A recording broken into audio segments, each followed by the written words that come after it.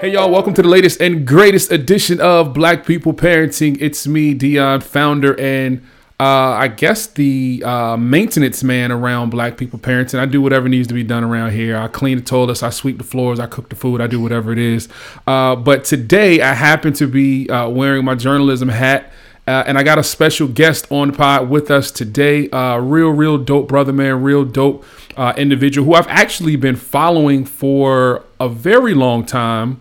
And honestly, it didn't dawn on me to have him on the podcast until recently when I started listening to a podcast that he has. I actually stumbled on a podcast that he has called Parents Making Profits, which I heard it and I just fell in love with it. Like I fell in love with the concept. I fell in love with the way that they do it. It's a podcast about, you know, what we as parents can do to make money, right? And what we can do to you know, kind of leverage ourselves in the business world and being entrepreneurs.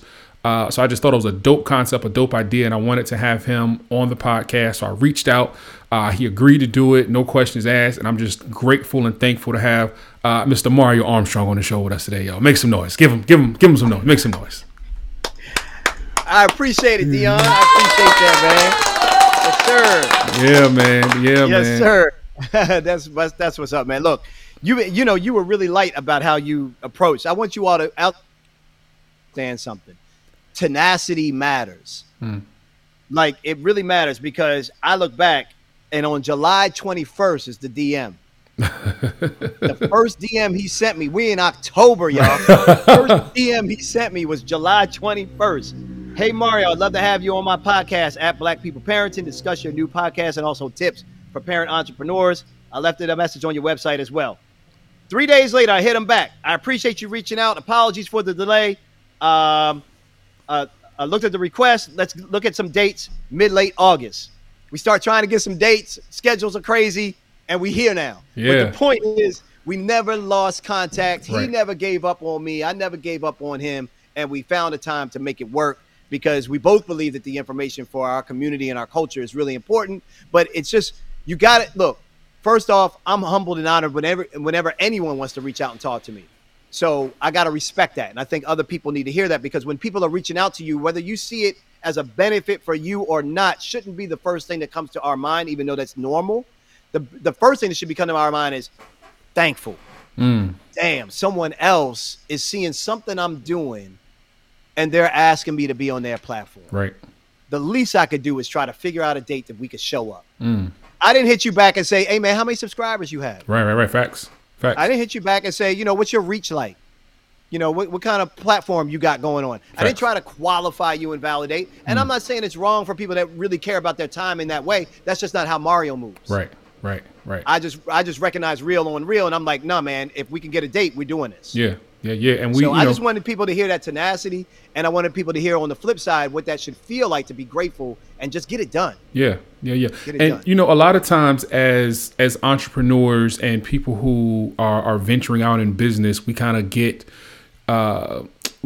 distracted when we hear the word no, right? No can kind of throw us off of our game. And honestly, you know, just to be transparent, one of the things that I've learned just from listening to your podcast is, you know, you don't have to accept no, right? You don't have to accept no. I've heard you tell stories of hearing no several times, 10 times. And then, you know, the 11th time is when you get the yes and all of those things, and just hearing no, but having the wherewithal to stick with it, man. And I think it was important to me to have you on the show because I think that your journey is super dope, right? Because I became familiar with you some years ago as like the tech guru, like gadgets and talking about the new phone and all of those things. And that's what made me start following you. And, you know, now to see that you've gone on to win 2 Emmys and you're doing so many dope things. Talk to us a little bit about your journey, because I'm sure you've heard no a lot on your journey. Talk to us about your journey as an entrepreneur, because as parents, we're juggling so many things that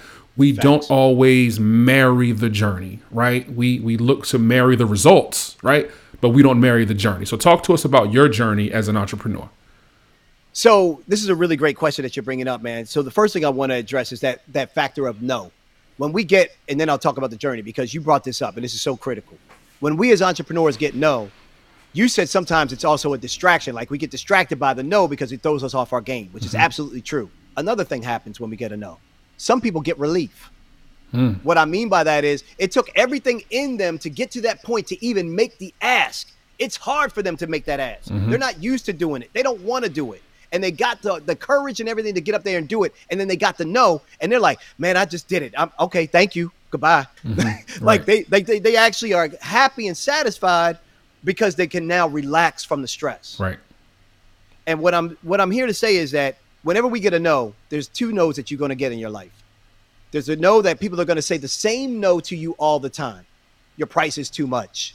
Your price is too much. Your price is too much. Right. Then you know what? Your price is probably too much. The market's telling you your price is probably too much. Adjust. But if you're getting the other no, which is everybody's telling you something different, your price is too much. I thought you were going to have these features. I thought you also had it in blue. Or I thought, can you do it at a later time in the year? When you're hearing different no's coming at you, you got to probe. You got to probe and you got to probe. You have to ask for every no 3 whys. 3 questions for every no, because that helps you get to the root of the real obstacle that they're saying. It's very easy for people to say no. It's difficult sometimes for them to tell you the true reason as to what that no is. But when you can find out that source, it can help you navigate that relationship to get to a yes. So I just think it's really important because, you know, we talk about this whole thing of no because it takes so much courage. And if you want to be successful in life, you're going to have to learn how to ask. You just have to. And the reason, the way I can do this, Dion, and you say, well, how do you get that resiliency to keep going? It's not the cliche motto that everybody uses as a quote. That cliche goes like, as long as you're getting no's, you're getting closer to a yes. No, you're not if you're pitching it wrong. Right. And no, you're not if you're pitching it to the wrong people. Right. So you got to know who you're pitching to, and then you got to understand how your pitch is being received to understand if you need to tweak it. So no, you just pitching it wrong isn't going to get better. You can keep shooting foul shots all day, but if your form is off and you're not correcting your foul shots, I don't care how many times you shoot, you're not going to get better at foul shooting. So when I think about this power of no and this resiliency that we have to have, there's one question that I use to try to keep me on my game to not let no's knock me down. And that simple question is, who am I fighting for? Beyond me, beyond my kid, beyond my wife, beyond my family, beyond me, who am I fighting? You're going to fight for yourself for self-preservation. You're going to do that anyway. So beyond you, who are you fighting for? So when they tell me no, it's like, okay, I'm going to ask these 3 questions to try to get to the root of it. If I can't solve it, I'm moving on to the next one. Why? Because there are people out there that need me to produce this program that I'm trying to put out there. There are people that need you to put that event on. There are people that need you to put this podcast on. There are other people that are relying on you to show up. And I believe in that. So that's who I'm fighting for. That's why I get back up. And I think, you know, that's dope. You just made me think about something, and I want you to answer this for me. We and by we I mean Black folks. We come from a culture where the majority of us were raised in households where our parents or whoever we were living with, they went to work 9 to 5.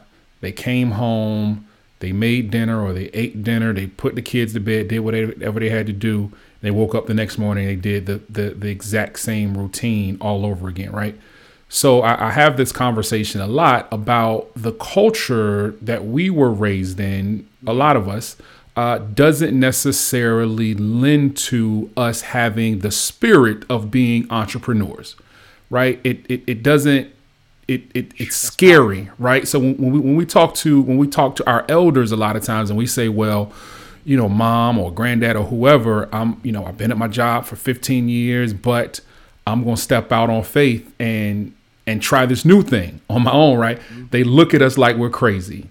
Right. How can we overcome what for years has been culturally accepted for us not to take those risks, so to speak, and to say, this is what I'm going to do. This is an opportunity. This is my life. This is the only one I'm going to get. I'm going to take that chance. You have to present your ideas as if your family are stockholders in your company. Let me give you an example. Most of the time what we do is we say, hey, Ma, hey, Grandpa, here's what I'm planning on doing. Here's what I'm thinking about going into.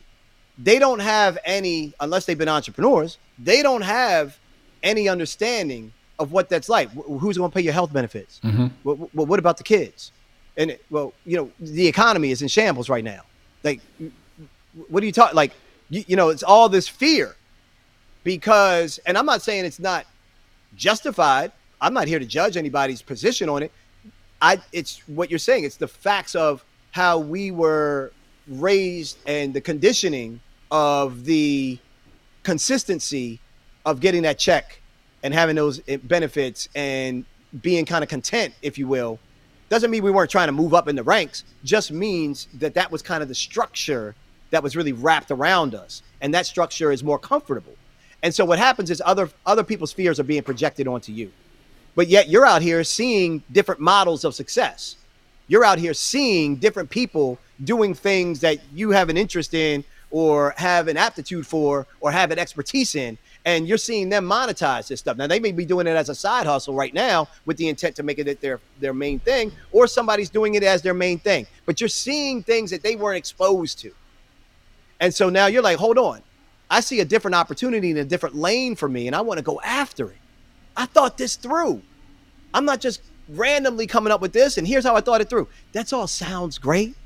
But what really helps, I found, is to actually sit them down and present to them as if you're asking them for a $50,000 check.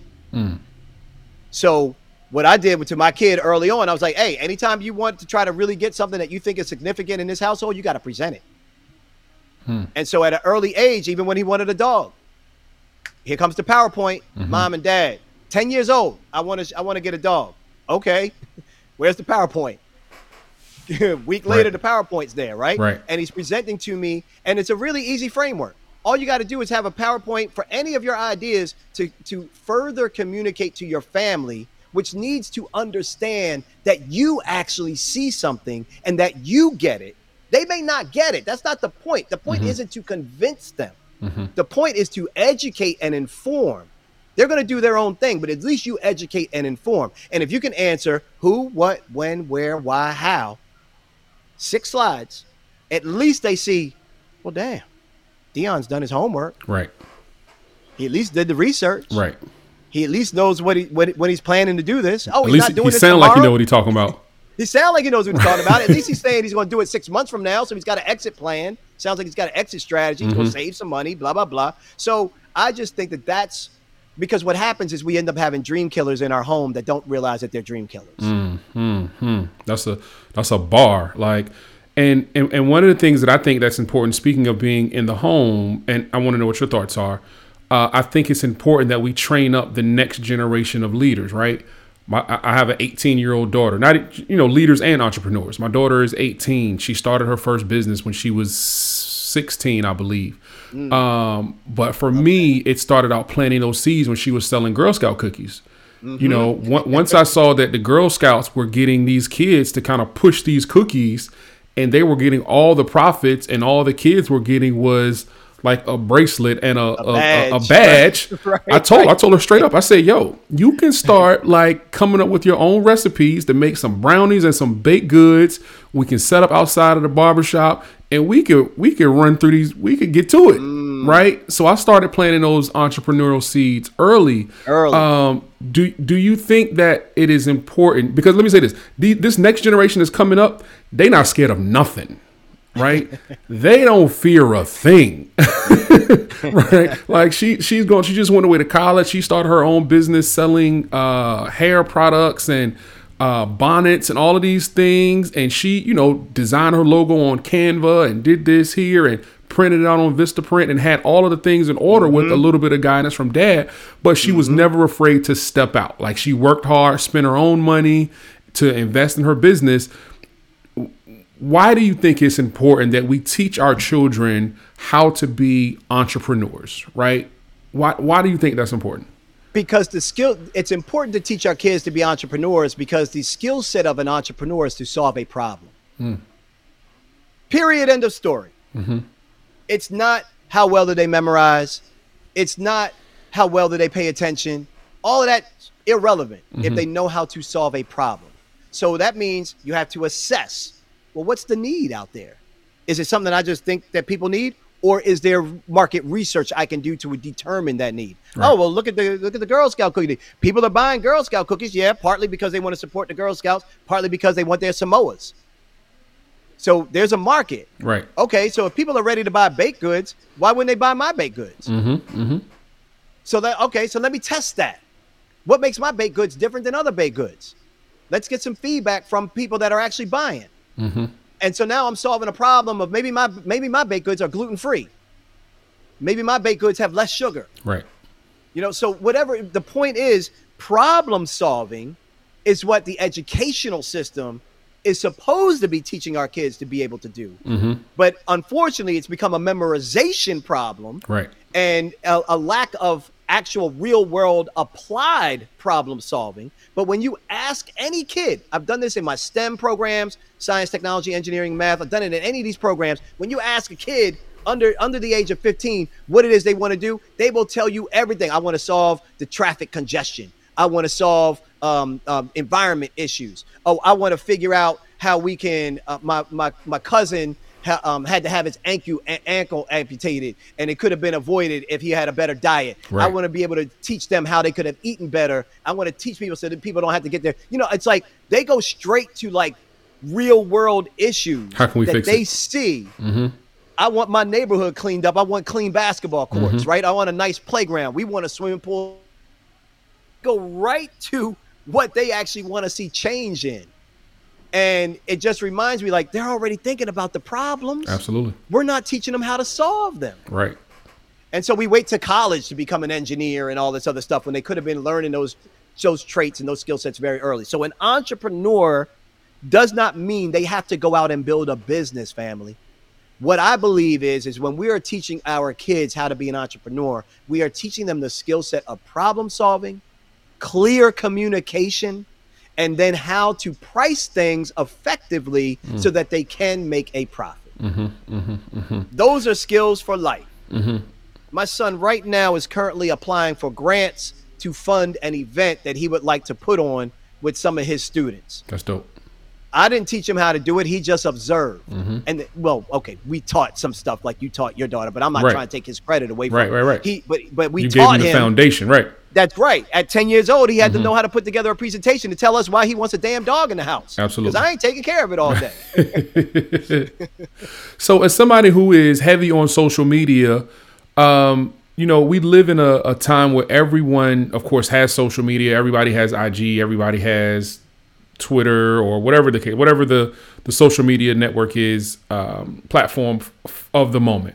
And a lot of times what we see as people seeing things on social media, right? We'll see, like, if I'm a chef and I'm just starting to try to build my catering business, I go on social media and I see a chef that has 500,000 followers and I've got, 300. Right. Or if I'm a motivational speaker, I'll see that somebody like Eric Thomas has 2 million followers. So I'll say, well, let me do what Eric Thomas is doing. Right. And what happens is that we fall into this imposter syndrome type of situation where we get on social media and we are acting and imitating somebody else. Right. I'm sure there's some Mario Armstrong imitators out there. Right. How can we as entrepreneurs, as people who are trying to grow our businesses, how can we avoid imposter syndrome? And have you ever had any type of brush with that imposter syndrome? Great question, man. So imposter syndrome, for those that don't know, it's really the idea that you aren't prepared for a role that you've been given. You feel less than. So the technical, I don't know the technical definition, but the feeling and the emotion of the definition is, in most cases, we are downplaying our gifts. We are downplaying what makes us unique and what makes us special. And we do that because we may not feel that we're ready or we're not in a position to be ready. And how that happens is because we start looking at comparison. And when we look at comparison, it starts to remind us where we are and where someone else is. And when we get those reminders that we're down here and someone else is up there, it starts to begin that negative spiral of all those things that you were taught early on, or all those programs that were programmed into your head. You don't have the education. You ain't got this background. You don't come from this wealth. You think you're going to be able to do this, and all these things that can get in your way that start to eat at your mental state. And so, there's a Dr. Schlesinger. Oh, I'm butchering the name right now, but the doctor did what was called the comparison theory. And if you Google this, you'll find the comparison theory. The comparison theory from other psychologists and this doctor is that we compare ourselves up and we compare ourselves down. So what that means is we look up at people that we admire and are inspired by. Sometimes that can turn into jealousy if we're not careful, or it can turn into envy. But initially we're inspired by them. And then other times we compare ourselves downward. When we compare ourselves downward, we're actually looking at other people that are doing less than what we're doing to make us feel better. Right. So downward comparison is always negative. You never want to look down on someone else in order for you to feel good, because that's just not a good character trait to have, and it's a slippery slope. So looking for inspiration up and not being jealous by that inspiration, that's the Jedi mind trick. It's an area that I suffered from and still work on. I see other people, even though we've had success, I still see things that I think we should be doing, without a doubt, Dion, on a whole other level. And I'm seeing other people do it. I'm like, that's their journey. First off, Mario, remove the comparison. You don't know what someone else's blessings have been, and you don't know what their burdens to have those blessings have they gone through. So you don't know what someone else has gone through to get where they are. And what I've always found is the minute I started comparing myself to somebody else, I said, Mario, shut up and do the research. Research them. Dig. Go beyond this surface level stuff that we see on social media. Who are they really? How long have they been doing it? And then I start finding these deep, long stories and long journeys. And you're like, man, nobody's an overnight success. Take 10 years to be overnight success. Nobody, Dion. And so you realize, like, hold on, I'm comparing myself to others. And I know everybody says, oh, well, you should only compare yourself to yourself. Let me tell you, we are beings that are driven by social connections. We like to click with our tribe. We like to hang with our people. So comparison is normal. How we read people walking across the street. Are we safe? Do they look like they say? We doing all this stuff really quick. So my point is, we're doing all these calculations, and it's hard to just turn that off and be like, oh, you should only compare yourself to yourself. If you believe that and you actually can put that into action, you are better than me. It's taken me a long time to actually work on that consistently and then actually believe that. So now what I do is I really go into being happy for that person as much as I can. Like, oh man, look at them. They doing something. I'm excited that they're doing something that I want to do too. And I'm glad they getting it, because that doesn't stop me from getting mine. And I just think that a lot of times, especially in our culture, we have been given less chances. The system has been rigged against us. The institutional racism and things that have happened that make it harder for us to actually maneuver in the same way. So therefore, when we get something, many of us can have that feeling of, I'm not sharing, I need to hold on to this. Right. And I don't disregard that notion and that understanding. Like, I get what the psychology of that is doing, but I also understand that the world is big, and that is a lack mindset, not an abundant mindset. But we've been conditioned so bad that we feel like we have to protect, and therefore we don't share, we don't give, we don't do these things. And so I think when we look at others, we can run into these negative spirals that bring us down into those depths. So yeah, I've suffered from it. I haven't suffered so much from imposter syndrome, which is if someone puts me in the game and I'm not ready, I'm going in that game and I'm going to do my best to be ready. I'm not going to be like, coach, I don't think I'm ready. Put me in the game. Let's do like, so imposter syndrome is like, if somebody sees something in you, y'all, don't shut down what they see in you because you don't see it. No one gets to determine your destiny. You do. So if someone is saying, hey, Dion, I think you'd be perfect for this opportunity, and you're like, man, I don't have any background really with that, but they see it in you, Man, you better answer that call. You Absolutely. better answer that purpose that's calling for you. Absolutely. That's you, man. That's a bar. So, comparison is the thief of joy, right? And one of the things that I do when I feel myself getting into that, because it happens to the best of us. We see other people who are doing something similar, or something that looks like what we're doing or what we want to do, and we say, "Man, I'll be glad when it's my turn," right? But for me, I look at it like, "Oh, well, he got his blessing. That mean God in the neighborhood. God in the neighborhood. Like he down the street. He coming. It. Like God in the neighborhood. Like that's might the be right attitude. Thank you, bro. 3-4 use that. He 3-4 houses down, but he coming. Right. That's all that means. Use that, Dion. That's really good. I hope y'all pick that up, because that's really powerful right there. That's a moment right there. Y'all need to write that one down. Yeah, and I think that's important, man. So I want to talk to I want you to talk to the people who are having difficulty finding their gift. Right. Because I feel like you have been able to tap into your gift. I was fortunately able to tap into my gift of communicating and kind of building bridges and helping parents build relationships through my own journey in parenthood. But for those who are struggling right now, and especially coming off of COVID, and we'll talk about the impacts of COVID in a minute. But, it can be hard for some folks to find what their gift is and find what they're good at, right? I was listening to NPR the other day, and it shocked me when I heard that LeBron James is on his way to taking over the career scoring record from Kareem Abdul-Jabbar, right? So it's obviously that basketball is Bron's gift. Right. So and a gift that he has cultivated and used very well. How do you not only find your gifts, but how do you hone those things within you to help your gifts sort of make room for you, right? Because your gifts are supposed to make room for you. So how do we get to that point? I think that's a great question. For a couple of there's a couple of steps that really come to mind, because so many people are in suffering because they're trying to figure out what it is they think they should be doing. And I understand, and I have empathy for that, because what they're saying is, I know I got something burning inside of me. I can feel it, but I don't for some reason can't put my finger on it. The first thing that I would say to someone that's not really sure of their purpose right now is that you're looking for it, and that's the problem. What I'd rather you do is actually take a look at what you already are great at. And this is going to be a difficult question for people that have been conditioned to look outside of them for the greatness to try to figure it out.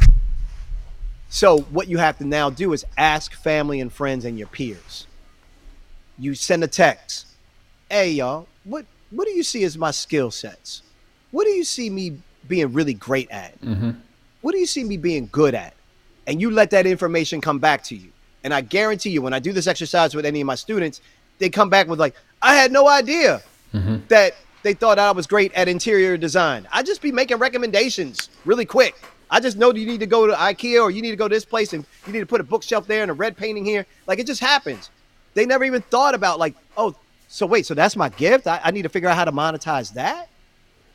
Like, too often, the gift is so in front of us that we can't see it. So we have to ask other people what they see in order for us to see what comes to us so naturally.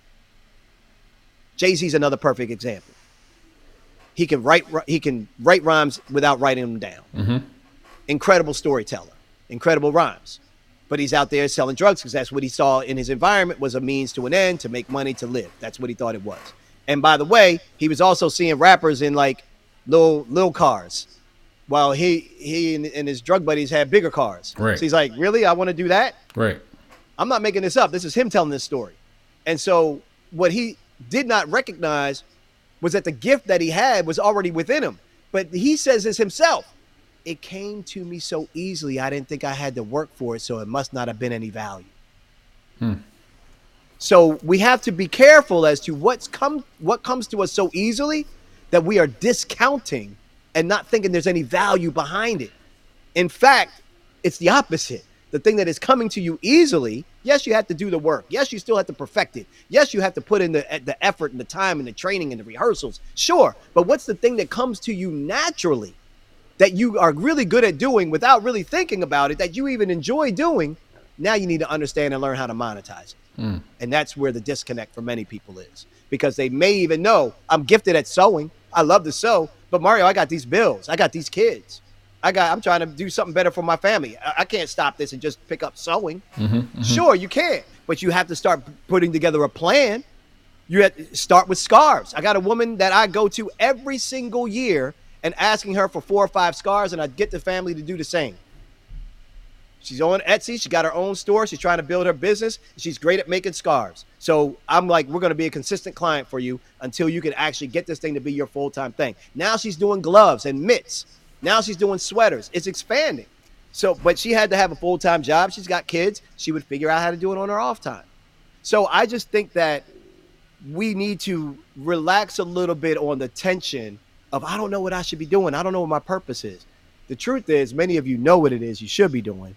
The issue is you're probably a little afraid to do it, and we need to deal with that fear, or you haven't figured out how you can actually monetize it to make up to the quality of life that you currently have. Because if you knew how to do that, you would be doing it. And I think a lot of us, we get caught up, and this is something that COVID kind of exposed to me, right? A lot of us get caught up in what is known as hustle culture. And I think you talked about Jay-Z, and as someone who worked in radio for 20 years and has been a member of the hip hop culture and saw, you know, people like Dame Dash and, you know, Nas said sleep is the cousin of death and I'll sleep when I'm dead and all of those things. And it wasn't until, you know, maybe a couple of years ago when I started to think, and I said, you know, this don't really make sense, right? Like Oprah is a billionaire, Bill Gates, all these people, they have billions. Do you think these people not getting 7-8 hours of sleep? I had to really stop and think. Like, do you think that these people really not getting 7-8? You don't think Steve Harvey is in the bed probably at a good amount of time and getting a good amount of rest? But we have become a victim of, you know, hustle culture. And I think it's kind of permeated our society where we think, and again, let's be clear. I think this originates with white supremacy, right? I think the cause and the purpose how we get to hustle culture is because we've been taught that our value is in the amount of work that we do, right? That's what that has been embedded in us. If a man don't work, he can't eat. All of these things that have been embedded in us to think I have to work. I have to go. But to me, I think it has become more of a detriment than it has something that has helped us. So I want you to kind of tap in and talk about hustle culture, your thoughts on it, and if you think it's something that we should avoid, or do you think it's something that is just a part of being an entrepreneur? Oh man, I mean, you come in with the questions tonight, bro. No, seriously, it shows to your gift and why you're great at communicating and building these bridges. Thank you, sir. I have a phrase that I use that's called hustle mindfully. And hustle mindfully is my answer to hustle culture, because I do believe that the word hustle is important. And I believe it's important beyond being an entrepreneur. I just think what hustle means to me, and the definition of it, means that you are passionate and you are willing to be resilient about that passion, that you're willing to get up and go after whatever that is. Now, the mindfully piece kicks in. How does one hustle mindfully? Well, that changes the whole dynamic of hustle culture, in my opinion, because I'm hustling for things. I see things I want to go after. I want to wake up and fight for the people I want to fight for. So I got that hustle in me. I got that grind. I got that grit. It's in me. But how do I maintain my self-care? How do I maintain my health? How do I do it so I don't do it to my own detriment? I'm not trying to die at a young age and leave some kind of legacy. I'm trying to be around for a minute for my family, for my kid, for my wife, for my community, and for the dreams and things that I think are possible that God has given to me. And so the mindfully part kicks in and says, okay, how are you going to balance this, bro? How are you going to hustle mindfully? Well, what are some of the practices you could do? You could exercise. You could eat right. You could take on meditation or pick up playing piano. You could do yoga, karate. Whatever, like, you can do other things to try to get you in balance so that you're not just hustle until I die, because you're going to die sooner just hustling. So hustle culture sounds really good. And it is a passionate thing to kind of be like, yeah, man, I'm on that grind. I'm on that hustle. But it's like, I'm also hearing entrepreneurs and people that I talk to, and I'm like, how many products do you have? And they'll say, well, I got 7 different things going on. And I'm like, 7 different businesses, 7 different products. Like, and I'm trying 7 different ideas in your head. Right. Like, and I'm telling you, people are all they're hustling because they feel that the more effort is going to create the more profit. And it's wrong. And so that hustle culture, hustling in the idea of being profitable does not equate to each other. So you can be treading water in the deep end all day long and not move towards shore. But you're busy. You're working. I feel tired at the end of every day, so I must be doing something. You're just making ends meet. How much stamina do you got in you to be able to hustle to be able to tread water in the deep end and just keep treading water? Eventually, you got to figure out how to get to shore, or you're going to sink. And so I just think that the hustle culture mindset is damaging. Now, for the most part, younger people say it because they see a whole eons of life to live. Right. So they're like in their 20s and they're just like, yeah, man, I'm on my grind. I'm on my hustle. It's like, yeah, okay, I was talking like that too. But then once you start to get a little bit more mature, and the smarter ones are already recognizing, yeah, I can still get my hustle on, but I'm also making sure that I'm eating right. Right. Or I can get my hustle on, but I'm also making sure that I'm getting 7 hours of sleep. And so, or I bought this new mattress so I could get a better rest at night. Right. So there are also, some of these people are making better investments into that self-care, even though they do seem like they're on their hustle 24/7. Had somebody say to me the other day, Dion, they'd be like, you seem to be everywhere. You probably didn't get no rest. And I'm like, y'all don't understand. I'm getting 8 hours. See what I mean? See? I paid for a Sleep Number bed on purpose, and I'm blessed that I was able to pay for a Sleep Number bed. But I did that because I want to track my sleep. Right. I paid for a better pillow, so I could get a better night's rest. We've been hoodwinked, bamboozled, and led astray to think that burning the midnight oil and doing all of those things is going to get us to where we want to be. And it's not about how hard you work. No, I'm sorry. It is about how hard you work. It's not about how hard you hustle, but it's also about how focused you are, right? Because we have so many distractions, right? And we tap into, we could be doing whatever, but are we doing any deep work, right? I'm reading this book now called Deep Work. And it talks about how people like J.K. Rowling and, all of these great people, how they really have immersed themselves in the work and cut out all of the distractions. We hear stories about how Kobe, when the Lakers would lose a game and everybody else on the team is at the club partying, and Kobe is like, how can you be at the club partying? I'm in the gym working. Right. Have you put in your 10,000 hours? Right. Are you an outlier? Like, what are you doing to set yourself apart from the competition? And I think a lot of us, we don't want to put in the work, but we want to make it look good for social media. We want to make it look like we're putting in the work. Yeah, that's absolutely right. And my wife and I are in business together, and we have a son named Christopher. And while we were pursuing our journey of entrepreneurship, she was working a full-time job. She's from the Caribbean. She's from St. Thomas. So she is St. Thomian, but she's landed in Baltimore, which was my hometown, and ended up bumping to her in college, and the rest is history type of thing. But when it came to the dynamics of I'm a risk taker and I'm an entrepreneur by spirit, she's a Libra. I'm a Sagittarius. She's a Libra. She's very much scaled, and she's Caribbean. Island closes down. They go into the beach. Right. The stores actually close. Stores don't close where I'm from. So there's like this automatic potential confrontation as to how we could actually pursue building a business. But I convinced her that I got this hobby that I'm doing, but I think you could actually take this hobby and make it into something special that we could tag team. So I convinced her to come aboard. A year later, after I got laid off from my day job, I was always a side hustler. So I was side hustling on building my own production company and doing things in the media. When I got laid off, I took that as, oh, this is my answer. Let me go ahead and try to make this thing happen. hey, honey, I need you to jump on board and do this too. And she's like, you just got laid off. I'm not. Somebody's got to make the money in the household, and somebody's got to put Christopher through kindergarten and make sure he's got food on the table. And I was like, I get all of that. I said, but I can only take this but so far. You got a different skill set than I have. I need that skill set. We're going to need that skill set if we want to build something. So eventually I convinced her. She came on board. Within months, bro, the recession hit. And it challenged us. It challenged every bit of our core because we were bankrupt. We were done. We were out of 401k money. My mother-in-law was paying for our groceries. I'm now feeling as the father a failure because I convinced my wife to come and do this idea. This idea isn't panning out, and we see no, and like we're like, how can we keep the house from being taken? Right. How old were you? How old were you at this time? This is important. That was 10 years ago. I was 33. Okay. I think that's important. 33, 34. Right.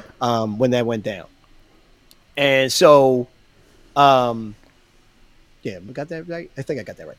But that's right. It's important to understand like the trajectory that's taking place and how many years it took to kind of build, because here we are today with, Emmy awards for productions that we've been able to create on our own ideas. No one gave us this Emmy. We had to earn this damn thing because in fact, all the networks that we were pitching the show to told us no. And this is while I was actually on TV on these networks. So these were networks that were paying me to actually appear. Y'all gotta understand the psychology. They were paying me to appear. They liked my work on air enough to pay me. But then when I pitched them the idea, they couldn't see the vision.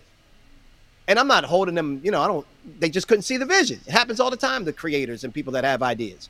We just decided to do it on our own and keep pushing. Right. So we can bounce back from being bankrupt, being no money, mother-in-law paying for our groceries. My godmother is the one that's paying for my train ticket to get me from Baltimore to New York to try to make the dream happen because we couldn't afford it. And we're going through that. And so I think it's important that we understand these journeys, that as entrepreneurs and as parents, I know a lot of parents that won't or haven't found the ability.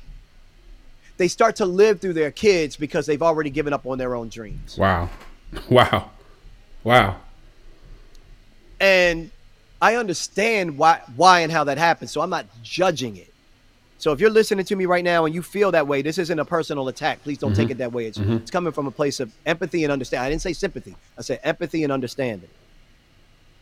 But you still got dreams in you.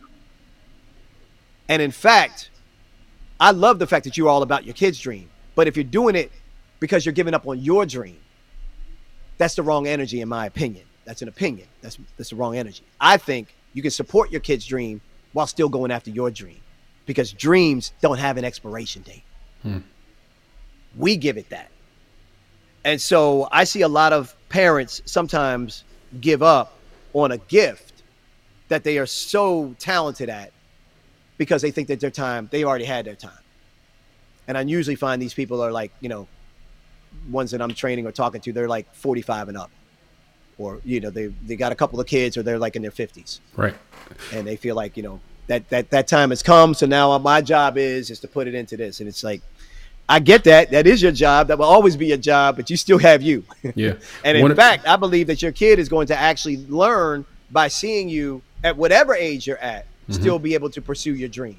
And now more than ever, we're starting to see more and more people be able to do that and go after it, because you can, if you decide to. Yeah. One of the things that my therapist tells me sometimes is that you don't have to set yourself on fire to keep everybody else warm. Ooh. And I think that as parents, a lot of times what we do, we set ourselves on fire, and our dreams and our aspirations die just so that we can keep our children and our family warm, not knowing that it will be better for our legacy. It will be better for generations to come if our children are able to witness us do the thing, whatever the thing is, and be successful after we face all of the adversity, after we face all the no's. This is what's going to help prepare them for being in the real world, not coddling them and giving them everything that they need against what we want to do and where we want to go. So I think that's important, man. I think it's important to understand. That's one of the things that I try to just preach, man. Like we got an infinite amount of time on this earth, right? Mm-hmm. One of my favorite comedians who I just discovered about 2 years ago during the pandemic was David Arnold. A gentleman who I just started following from Netflix. Damn. And I watched him grow and watch how much he loved his family. And to hear and see what happened to him when he passed away a couple of weeks ago was absolutely heartbreaking. Yep. It was absolutely heartbreaking. Yep. But it was also a reminder to me that when we leave this place, we got to leave it empty. Like we can't. That's right. No dream should be inside of us when it's time for us to go. So, and people will say, okay, but how do I do that? It's a very simple process. And it's going to sound so basic, but people don't apply it. Mm-hmm. You have to write down on a sheet of paper. Please do this exercise. If it's just in your head, it's not good enough. Your idea that's in your head deserves to be in front of you on a piece of paper. Why do I want you to put it on a piece of paper? Because what I want you to do is I want you to write down the absolute smallest steps that you need to take in order to head in that direction. Mm-hmm. You don't need to know how to climb the daggone mountain. You just need to know, can you see the next step right in front of you? Mm-hmm. Mm-hmm. And if you can see the next step and see the next step and see the next step, next thing you know, months, years later, you've climbed the mountain. For sure. So we don't eat food and just garble it all down. We take a bite at a time. Small bites. Yep. Small bites.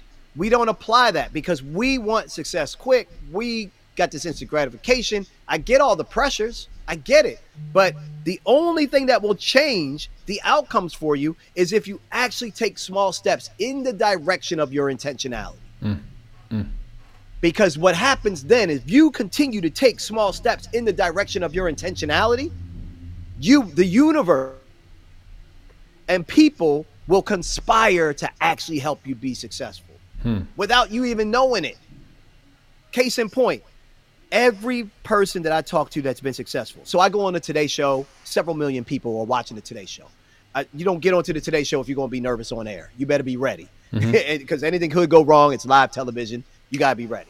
I'm in these green rooms. I get to meet people that go on to these national shows. I'm in these backstages on these stages where I'm talking, and I'm not doing this to gloat or flex. I'm doing this because every time I've gotten an opportunity to be around other people that we would see as successful or we look to as successful, I'm asking them questions so I can bring that information back to my people. That's number one. Number one, I'm just like grabbing the info that's happening in these little boardrooms as the guy that got in somehow, and they don't know that I'm actually like down the street feeding this to everybody I can. Right. So that's one thing that I just love doing that. I love breaking into these rooms and getting that access and them getting comfortable and everybody sharing. And then I'm back out on the street giving it to the people that don't get access to it. That just does something for me personally to be like, cracking the code. I hacked another one. One. Let me give you all this scoop. Right. So in these spaces, what I have asked consistently is, what do you think is the one thing that's made you successful? What do you think? It's going, and so what they say to me is, Mario, and I'm talking about people like this goes from like Mary J. Blige in the green room all the way over to I can see his face in the picture that we took together, Warren Buffett, all the way over to somebody like Warren Buffett. And then I even got invited on Richard Branson's island and hung out with Richard Branson and like 20 other entrepreneurs. The dude who's got his own island, and we were out there for like 4 days. It was crazy. Wowzers. So these people say this to me, and I think it's really important for everybody to get. We don't know what it is we're doing. We're figuring it out as we do it. Wow. So what does that say? What it says is every idea that you have right now, that you got all these what ifs going on in your head that's preventing you from moving forward because you got all these unknowns. I'm working on a show right now, a concept, an idea right now. And I'm trying to convince people to get on board to help this show take place and happen. And I have no idea if this show is actually going to get done or not. I don't know. I ain't got the money to do it. I'm trying to get the money to do it. I got to get funding. I got to get brand sponsors. I got to try to find a network that's going to pick it up. I got to figure it out. It's unknown. But y'all hear it here first on Dion's podcast. Like in 6 months, if y'all see me shooting this show in the summer of 2023, y'all going to be like, damn, he was talking about that thing that he didn't even know was going to happen. They heard it here first. At it now. And even before that, if y'all follow me on Instagram at Mario Armstrong, I'm going to be taking you into these meetings. Like next week, I got meetings with these production companies. They don't know that I'm actually going to be asking them, can y'all do this? Can y'all do this pilot at a discount? Can y'all do this pilot maybe even for free? Can I put 50% of our energy and time and sacrifice into it? And y'all put 50% into it, and we actually create this pilot together. And if it gets funded, y'all are the production company on record. Like, I'm going to take you in to show you how I try to make these deals happen. I'm not trying to get over on somebody. I just don't have it right now in that way that I want to spend that money in that way. It doesn't make sense. Right. I'm trying to find somebody else that's on my same equilibrium and on the same vibrancy, because I'm doing a show that's being done in Baltimore City. I'm doing a show that's going to be done at a high school. I'm doing a show that's going to be interviewing accomplished people. Some of them have come out of that high school, like Jada Pinkett Smith came out of that high school, Tupac, and a bunch of other people came out of this high school out of Baltimore School for the Arts. And it's going to be a positive thing to do in the city that's normally looked at as only The Wire and Homicide. And so if you're a production company and you see the vision and you're like, yeah, that sounds like a great show, that thing should be out there. Perfect. Put your money where your mouth is. Give me 50% sacrifice on your end, 50% on my end. Let's make a pilot. And then if that pilot gets us a green light, you're going to be the production company to shoot this thing. Stuff like that happens in our industry all the time. People just don't know. So I'm going to start teaching people through transparency how I'm asking for things, so you can see how you could be asking for things. Because I don't know what I don't know, and I'm making it up as I go, and I'm learning as I'm doing. And then you become an expert at certain things that you've done consistently, because now you've learned about those things consistently. But right now, this new venture, yeah, I got some background. I know some certain things I shouldn't do and certain things I should do because I got some background. But will this show happen? It's not a guarantee. It's completely unknown. But I'm going after it as if everything is betting on it. Yeah. Yeah. Call David Simon. Hopefully he can greenlight it, because David Simon is The Wire is the greatest show on earth. So maybe he can get down with it, man. Yeah, that's a great point. It's a great point. I haven't written his name down. I'm putting it down right now. David Simon and Ed Burns. I don't know what I don't know, and I Right. just mentioned it to you, and you just dropped a name on me that I had completely overlooked. Yeah. The energy just took place, y'all. Right. It just happened. And Dion is saying it, but he's like laughing when he's saying it. But and I know he doesn't mean it like laughing. I mean, he's like, "Yo, you should really call David Simon." Yeah, absolutely. But in my mind, I'm like, I completely overlooked David Simon. Yep. Now, what if I approach David Simon and he does say that, and then we end up on Netflix? We're gonna be like, "Damn, we gotta cut Dion a check." Yo, hey man, I know you got to run, man. I know your time is precious. I'm not gonna hold you too much longer. Thank you, good brother, for joining us on the podcast. If you could, before we let you go, just tell the listeners, what are some, because I know you're a tech guy and I want to talk tech just a little bit. What are some tools that you use right now, some tangible tools that you're using right now to help you on your journey? Number one, social media to document what it is I'm doing. Too many people don't want to document because we look at other people and we see their highlight reels.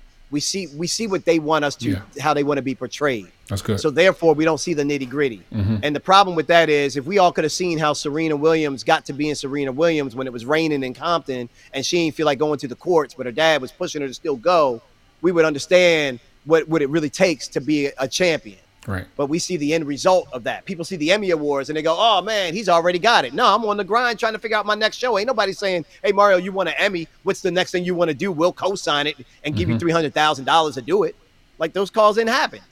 Like, it's on me to do. It's on me. So I'm using social media to document what's important in our business, to communicate that, even though it's not professionally clean. In other words, I'm comfortable being transparent to show the journey, because that documentation of the journey does two things. Number one, it shows people what we're actually working towards. I'm not talking about it. You're seeing me work towards it. I don't have it. You see me work towards it. Right. Number two, it ends up giving me proof that when something does pop, because something will pop later, one way or the other, because we're just ambitious, then we can show you, it didn't happen overnight. Look at what we had to go through. We recorded it. We documented it. So for me, social media to document some of that stuff is very important. Number two, one of my favorite apps would be CapCut. CapCut. Absolutely. Very easy app for you to be editing video and putting it together.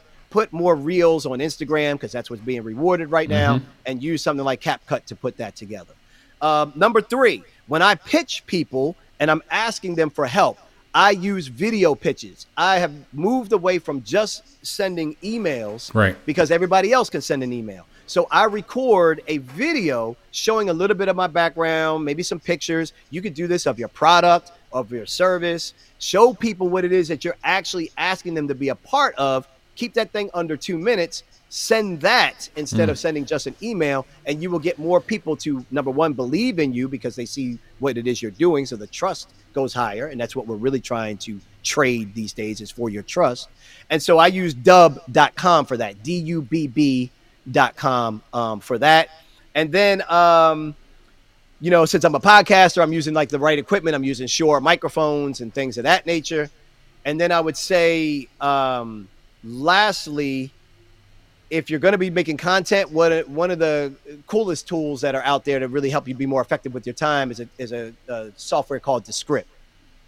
And if you haven't seen that one in action, it's especially great for people that shoot video or do podcasts or do interviews, because you can simply remove words from the transcript on screen and it will cut it from the video itself.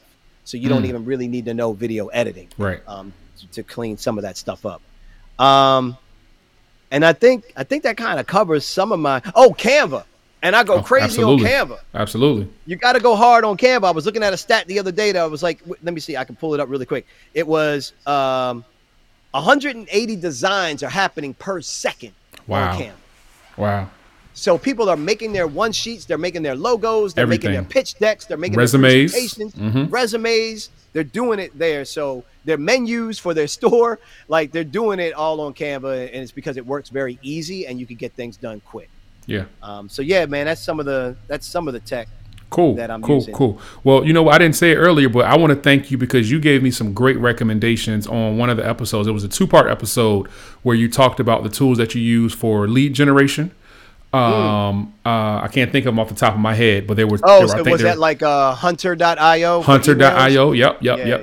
And it was it was one for LinkedIn.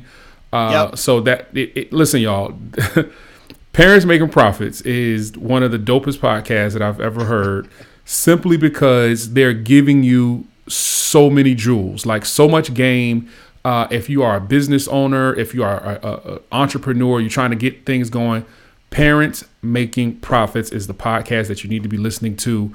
And I just think it's dope, man. I commend you. We're two parents. He's got, my kid is older. He's got 2 twins that are younger. So it really does help for everybody to be able to be met in some way. Like you might hear something different from James because you really more relate to some things going on in his life. And you might relate to something going on in mine. But you're right. We got 2 black dads putting in the work to try to create some great human beings and be responsible to them, as well as be profitable business owners running our businesses. For sure. Thank you, man. Any last words for the listeners and the viewers before we let you get out of here?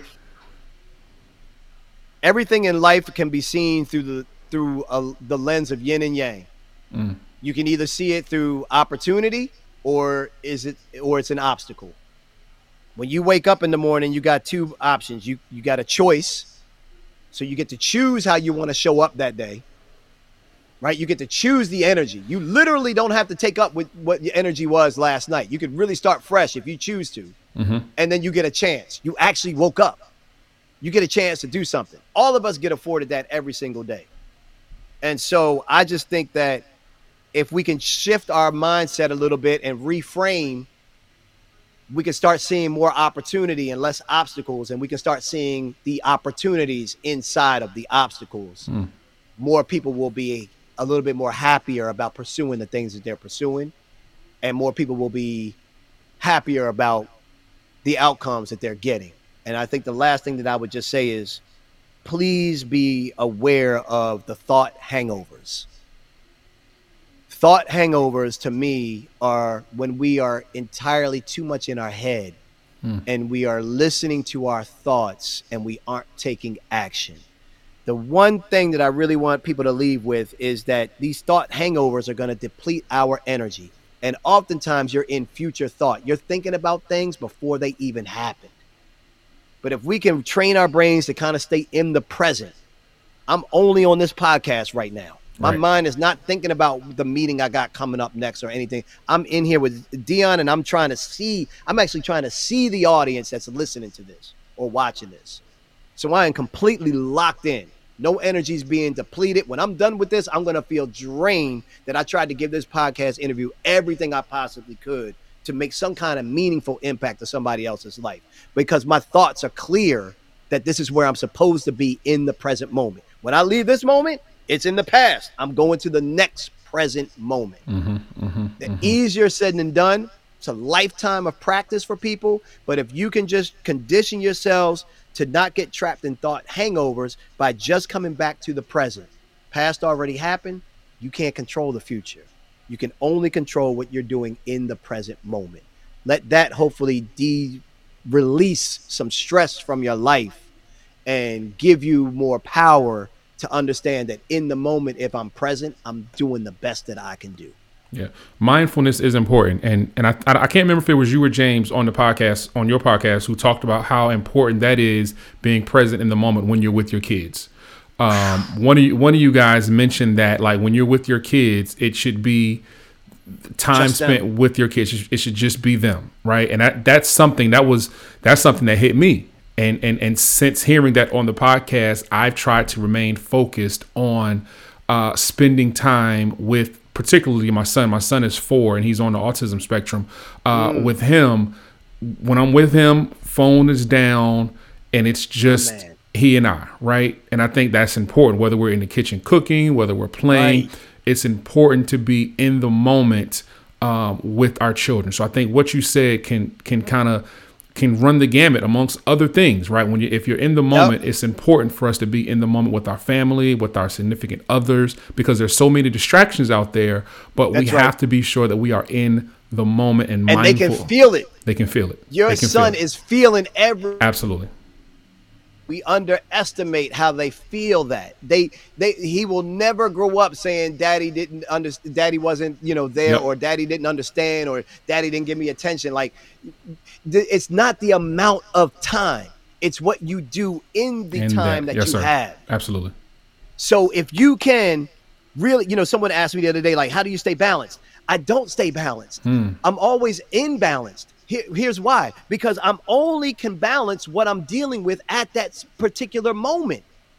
Something else has to be sacrificed. I'm not with my wife if I'm with my kid right now. I'm not working on the business if I'm with my kid right now. Yep. If I'm working on the business in this particular moment, I'm not with my wife or I'm not with my kid. But when I'm with them, I'm with them. With them. Absolutely. Absolutely. So I think I'm so glad that you heard that on the podcast, and that really hit you in a way, because that really is letting us know that that's going to trickle down into family culture, and that's what Parents Making Profits is all about. That's what the podcast is all about. Yeah, well, we're in this thing together, man. We are trying to change the trajectory of where we are going and where our families are going, and how we can do that. I think you, with what you guys are doing, and myself, what we're doing over here with Black People Parenting, have come up with a way to reach people in a very non-traditional way, and we just gonna keep pushing. We just gonna keep pushing. That's it, man. They can't box us in, bro. We're unboxable. Absolutely. We're unboxable. We're unboxable. We as a people are unboxable. It'll never happen. You can't stop it. You can't stop it. We got too much flavor, too much energy, and too much damn resilience. So keep doing your thing, y'all. Keep doing your thing, and keep doing you, Dion, because we need it. Wake up every day reminding yourself and those of your listeners, who am I fighting for? And that'll keep you moving. For sure. Mario, thank you, sir. Right, it's been a pleasure, man. God bless you. We will tap in again and have you back on the show at some point to talk about some other things. But for now, in a few months, I'd love for y'all to be like, oh, damn, he's doing the show live from the studio set. Like, absolutely. Right. Let's show the transformation. Let's show the outcome, right? For sure. Thank you, good brother. I appreciate it, man. Enjoy the rest of your night. All right.